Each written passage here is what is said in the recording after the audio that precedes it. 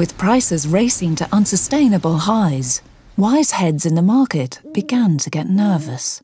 We raised, I think, £60 million, and we invested like mad for the first, 3 or 4 months. I think we spent sort of 20 million out of the 60 million in the first 6 months, which is a pretty insane way of going about things. But we were just caught up in this mania.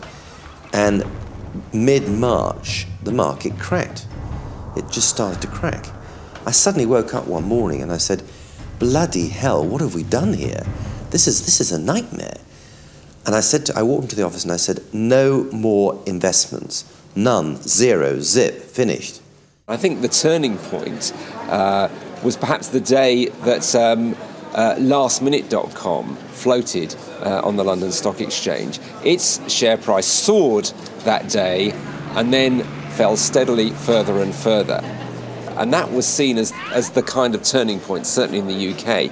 And suddenly everybody looked at each other and said, maybe these companies aren't worth anything after all. We'd been used to sort of getting orders growing by 20 to 30%. We'd been in a growth market. Everything was going up and up and up. There seemed to be no end to it, even although logic told us there was nothing to base it on. Everyone suddenly thought, actually, this probably can keep going on. And that's the time it fell off a cliff.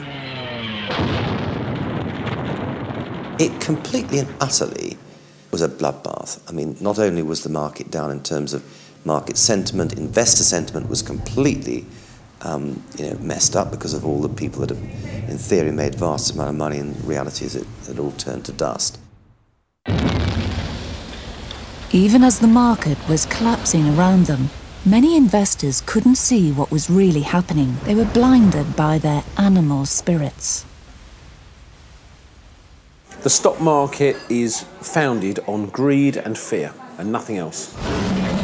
When you haven't got a share and you look at it and think, oh yeah, if that goes up, I'd sell that. When you've actually got it and it goes up, you don't sell it because you think, well, it might go up a bit more. And when it's falling, you think, well, okay, you have a loss, you'd sell and cut your loss, but it's the hardest thing to do.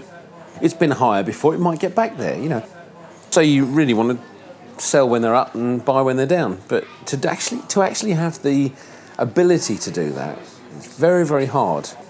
But the mistake we made was that we just bought back into the same companies. And there was a company called Baltimore that got up to something like 150 quid a share. And they, if they were 150 quid, then there'd be a bargain at 100 quid and really cheap at 75. And at £50, well, how many can you get? And they went all the way down to pence, and we kept buying them back. We've received £35 worth of dividends from BHP. Hindsight, very easy, isn't it, with hindsight, to say what you should have bought. Didn't happen.